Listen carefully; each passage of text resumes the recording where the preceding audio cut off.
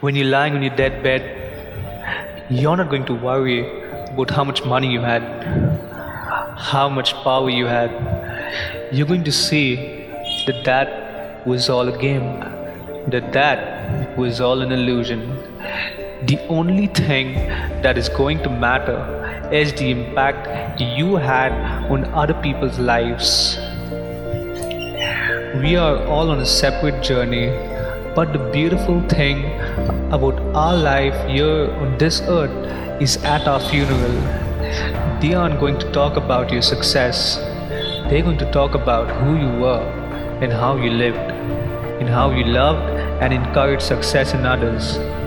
Success is incredibly important, but even more important than success is making an impact. It's knowing you haven't walked the planet in vain.